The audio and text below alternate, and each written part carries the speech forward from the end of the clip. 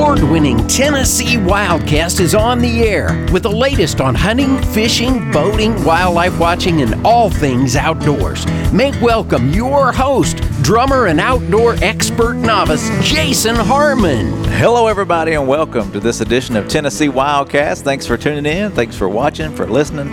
Another great show lined up for you today. We're still at the Region 3 office, so we've had a great round of shows here, and we got one last one for you. It's going to be a great one. We're talking about muskie today. That is a very cool topic. I'm excited for this one. I've learned a lot. Yeah, I'm excited too. I heard Mr. Mark Thurman give this presentation at the commission meeting a few months ago, and I thought, that'd be a fun show. We need to get him in here. So I came to him. We're in his territory here, and it's going to be a fun conversation. So, Mark, the Region 3 Fisheries Program Manager, thank you so much for joining us. It's great to be here today and talk about muskie. Muskie. Yeah, a big fish, fun to catch, I hear. I haven't had an opportunity to go after them. I want to very soon. You need to get out there. Yeah. So, and they're also called what? Jackfish? They go by a lot of different names, and regionally they have different names. In this area, they were known as jackfish. And it's still today. You know, you'll meet people that fish for them in this area, and they're after jackfish. So it's kind of interesting. Interesting. That may be the title of the show. Yeah, we could probably do a whole show on fish names. That would be a good one. Yeah. Well, what is it they call a fisheries biologist? Oh, fish head. All kinds of names. Yeah.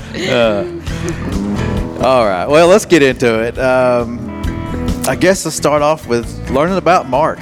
You've been on the show before, but give us a background of yourself and your work with the agency. Okay. Well, I've worked with the agency since 1986.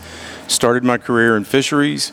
I spent some time in our biodiversity division working on state wildlife action plans and conservation planning, and then worked my way back to fisheries in my current position as a fisheries program manager, and manage the Region 3 Fisheries Program. We cover a 24-county area where we're managing fisheries in big reservoirs, small impoundments, all the streams, all over the place. We've got people out there working on managing fisheries and fishing for the public. Awesome. No small feat, huh? No. For sure.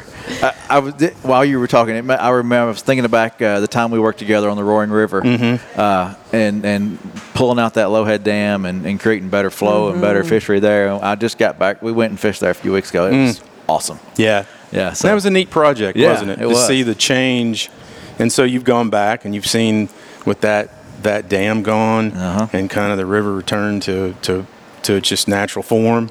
It's pretty neat to see. Yeah, I remember Mark saying you don't often gain habitat when it comes to water. No. But his work in the removal of that, and I know it wasn't just your work, but you were really big. No, there were a lot of partners in that, but that was a cool project. Yeah, but you were big in the implementation and seeing that through and gaining habitat for fish. And I know more studies have gone on there to look at the movement of fish, but we'll get to that another time. I want to jump in and I want to learn about muskie because it's such a neat fish, and there are some misconceptions about it that will eventually get here. But I want to start off with something, just asking the question, what would people be surprised to learn about your work? Because who's a fisheries biologist in life? I mean, really, there are so few, it seems. And I think what would people be surprised to hear about? Well, it's like I said earlier, it's really neat work to be involved in. But I think one of the things, or many of the things that would surprise people about our work, my work, is all of the things that are taking place to manage fishing, to provide fishing opportunities. There are so many moving parts, and people in my program, our program, just all the time. There's always stuff going on, and it's so cool that people are out there enjoying fishing. And like for some of the hatchery supported fisheries, all the work that goes into getting those fish to the water. Sometimes I wish people knew how much work went into it, and all of our people are so dedicated, boy, aren't they, to doing the best job they can, and they do a wonderful job on all of this work. So I think that would surprise people, just what all goes on to manage fishing in Tennessee. I love reflecting their passion, and it's so evident.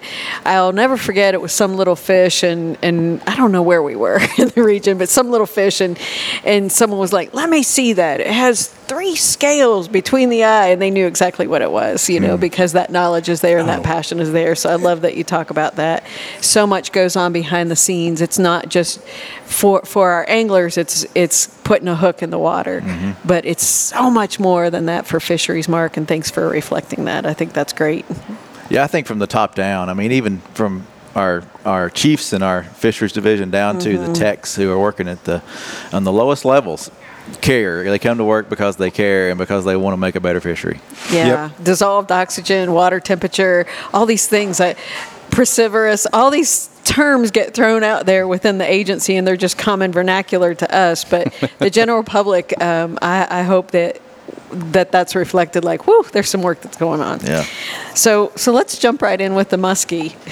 It is a cool fish, and for me, I'm just going to admit it, kind of scary, kind of Loch Ness monster-ish. You don't lip it like a bass, that's for sure. It's the teeth. I mean, if you're going to talk about muskie, one of the things that you're going to think of first, it's the teeth. So I want to hear about the natural history, everything about the muskie, but would you describe for someone listening? The teeth. Let's start there. The teeth. We'll start at the front with the teeth again.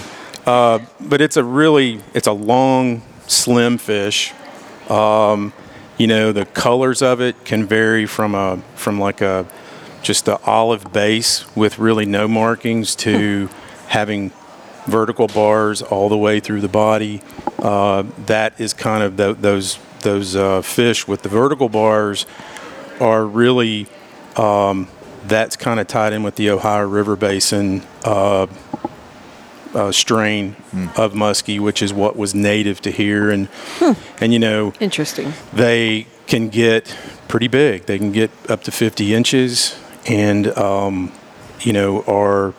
are just a really prized sport fish. And it's kind of like walleye and brook trout, where people sometimes are surprised that those are native fish to Tennessee, but the walleye and the muskie, they were native to the Cumberland and Tennessee River basins. Very cool. Tell us about that life cycle of that fish then. Okay. So they're spring spawners. They'll make runs up rivers to spawning areas. They need clean habitat. They need clean gravel on the river bottoms. They associate with aquatic vegetation and woody debris. And so they'll start moving in March, and when water temperatures get in the low 50s, that's when their spawning period starts, and that's kind of when you'll see numbers of fish around each other. They don't build nests like a bass or a bluegill. They're spawning around habitat, and then after the spawning period, you see small fish out in early summer. You'll start seeing some small fish 4 or 5 inches long, and then they move on through their life history.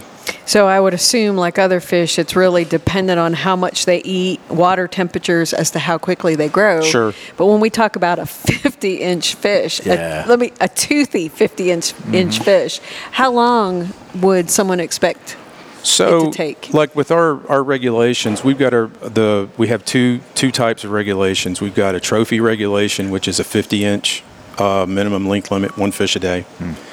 And then we have a 36-inch length limit, 1 fish a day, which is our statewide regulation. And that's really targeted at that time when that species sexually matures and is able to spawn. And they can reach that size depending on those factors that you mentioned.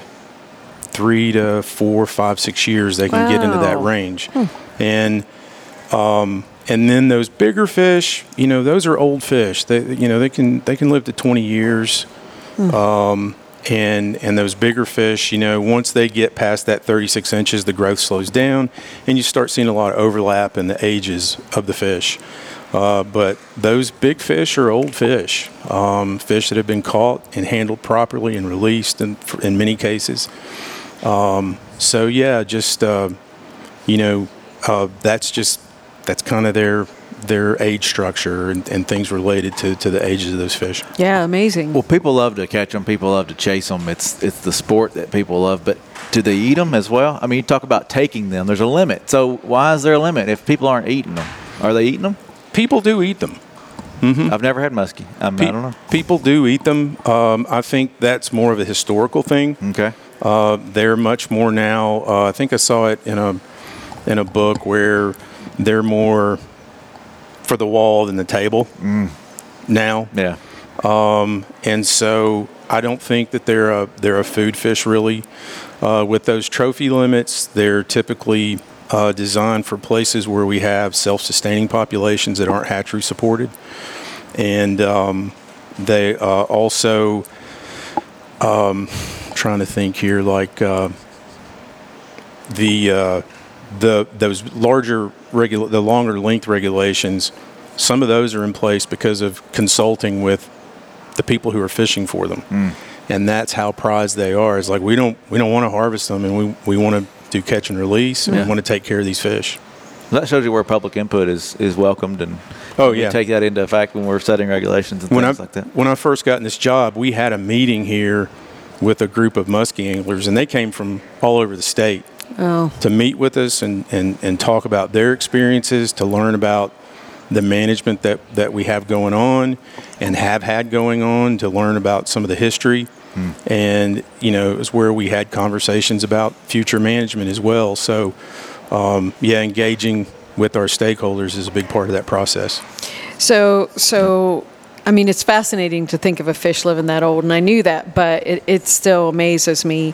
There's some misconceptions out there about what muskie are eating, and I want to learn about what are they eating, and how you all go about monitoring to ensure healthy populations, not just of muskie, but of Tennessee species. Okay, well, I'll start with food habits. They're like a lot of fish. When they first hatch, they're eating inverts, and then by 3 to 5 weeks, they switch over to very small fish. As they grow, their preference for prey items, the size grows as well. As adults, they really prefer soft-rayed fishes like gizzard shad, red horse, suckers, and there is a lot of misconception about the kind of what they eat, and they eat everything, and they eat twice their weight every day.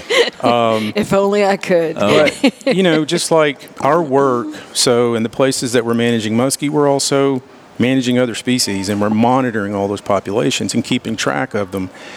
And we don't see negative effects with having muskie in the mix. So, in places where we've got rock bass and smallmouth, you see really good fishing for those as well. And that's the case across the state where we have muskie fisheries.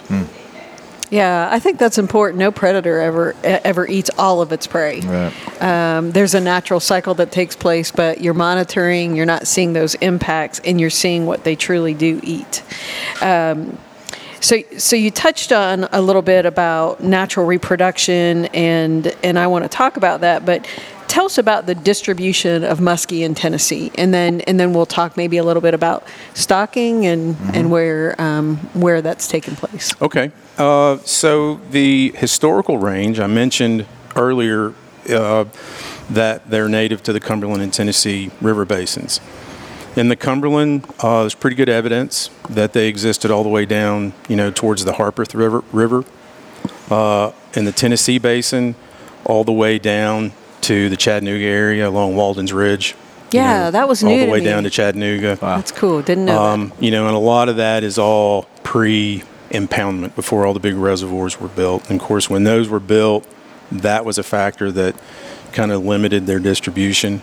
and started having some impacts. And then now we've restored muskie to several places, like in the Caney Fork watershed, the Emory River watershed, where they're self-sustaining. You're not doing stocking work. The Dell Hollow population was established in the 50s, and it's really only been stocked a few times. They're there. Wow. So that's that restoration success that we've had. And now we have active management going on as well in the French Broad watershed, in the Ocoee watershed, which is a fairly new fishery in our area here. Very cool. On Parksville Reservoir, and seeing some really positive benefits there or positive results. And then Melton Hill is one that's been, that's where the state record came from, and it's a known place on Melton Hill, and probably one of the early places where we saw this success in muskie fisheries. So it's kind of an ongoing process. We've got places that we've got self-sustaining populations, and that's always a goal. Is if we can do that, that's great. And then we have places that we're still working on it. That stocking, our state goes to tremendous efforts when it comes to ensuring fish are in the right place. When looking at genetics, we've talked about that with invasive Alabama bass and Florida bass. We go to extreme measures to ensure good science is put in place. Talk to us a little bit about that with stocking muskie from start to finish. What's that look like? Well, it's like a lot of stocking processes and culture processes. It starts with obtaining brood stock from places. Where do you get brood stock? Right now with muskie, we use fish from Kentucky and their system. They've got a great hatchery system in place to raise muskie. We don't so much, but this is a kind of a side note. It's like there's a network in the Southeast of fish and wildlife agencies that have hatchery systems, and they all work together on things. And there are times when we can provide fish for them, and then in turn they provide fish for us. So our fish are coming from Kentucky for the most part. Some fish do come from North Carolina, and there have been some fish from the Midwest that have been brought in. Do you ever collect from our own systems to use? We haven't at this point, but we probably will. That's kind of on the horizon for us in terms of muskie management, understanding what genetics we have out there now, because historically we had Midwest fish introduced and stocked in places. The places that we're seeing the success of self-sustaining populations has been using the Ohio River Basin strain of fish, and that's what Kentucky focuses on. So to get back to the process, you collect your brood fish, you bring them in, you spawn them out, you keep your fish and your hatchlings in a pond as long as you can, and then when it's time to move them, you start loading them up on hatchery trucks and getting them to the sites. Fast as you can, right? And these can range anywhere from, I've seen them as large as 11, 12 inches. Wow. And then as small as 7 or 8. But yeah, that's kind of, did I cover it? That's kind of in a nutshell, kind of how things work. And it's like a lot of other species. So I think you've touched on this too, but how are you determining at this point in time where to stock them? So we know you want them in the native range, but how are you all determining where you're going to stock a muskie? We're definitely working off the native range, and we determine where to stock. Like I mentioned, the places that are self-sustaining, we've documented that we've got natural reproduction and seeing the small fish, so we're not stocking there. So that means because we don't have a ton of fish to work with, they're going into places where we're trying to establish fisheries.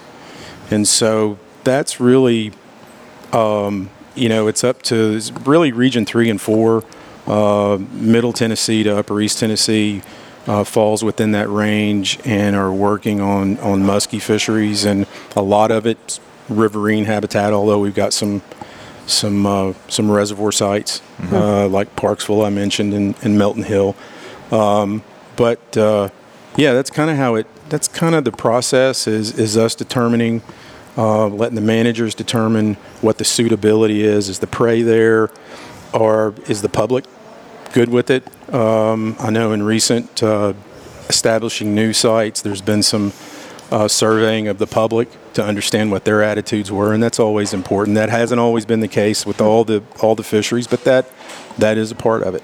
And it probably makes sense that having a better understanding that they're not out there eating other sports fish necessarily. Right. And as people learn that, then they're more open to a new fishery and having something else to fish for. I think so. That's pretty cool. Yeah.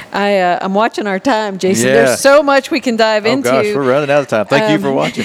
But, hey, let's jump down to just talking a little bit about that, how you're seeing the stocking of this fish in these historic ranges and what that has meant to the communities around them. Yeah, because people are wanting to catch them. People are coming down here to catch them, aren't they? Oh, they are. That we have people coming from all over the country to fish here. You know, Tennessee is a destination for a lot of species. Yes. Tennessee is great. Tennessee is the place to be. We've got great wintertime fishing, so a lot of the folks in the Midwest and the Northeast looking for a break from winter can come down here and fish. Yeah. And it's the story that we see all over the state where, you know, our fisheries have impacts on local economies. Places like McMinnville have branded themselves home of the southern muskie. They host a fly fishing only tournament there. A group hosts a tournament there where people from all over the country come to fly fish for muskie and just have a big time down in the area. You know, seeing that kind of thing happen, and then even the ownership and the stewardship around the resource is a really neat thing to see. And it's happening in other places where people are realizing the value of those fisheries and trying to make sure that they capitalize on it with their branding. So, the McMinnville story is a neat story. It is. It's a neat town to visit, too. Yeah. So, like the folks that are coming down here, they're coming during the winter. And you talked about spring spawn up here earlier in the show.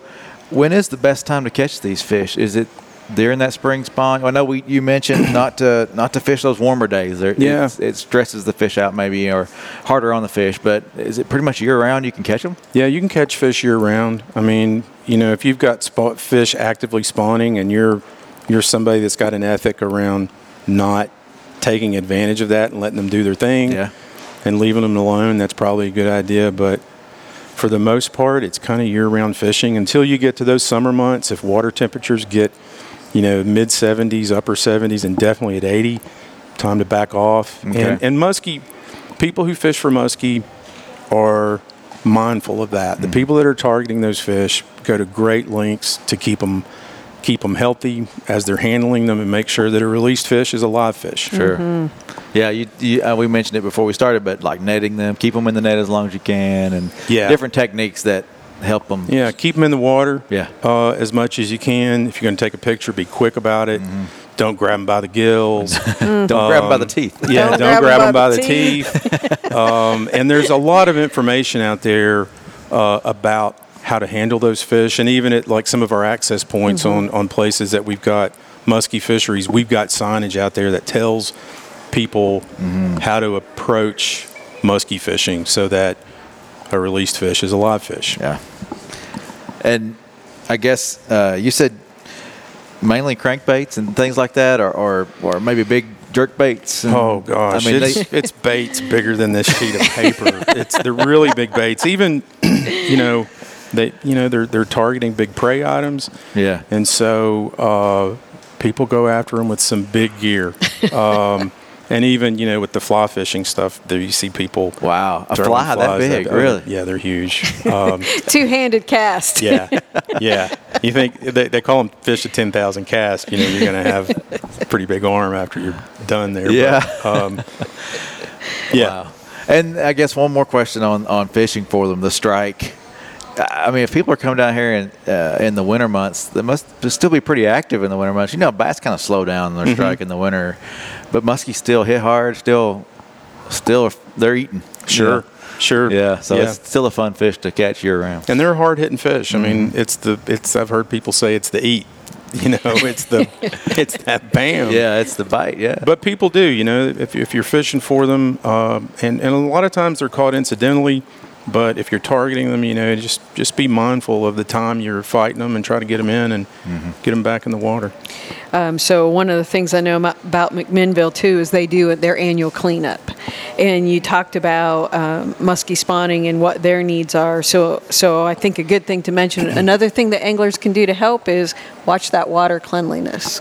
Sure. I mean, we've got to have good habitat out there for good fisheries, and sedimentation is still an issue out there that impacts habitat, and having good healthy riparian areas that don't have a lot of holes punched in them and keeping the sediment out of the streams is really key to having good healthy fisheries.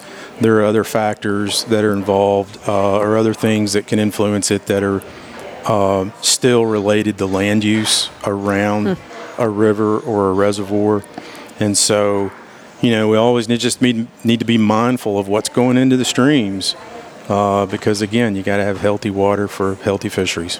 Yeah. So I want to touch base on the state record, and then we'll come back to maybe some information that we can find online. But tell us about that state record. Came out of Milton Hill.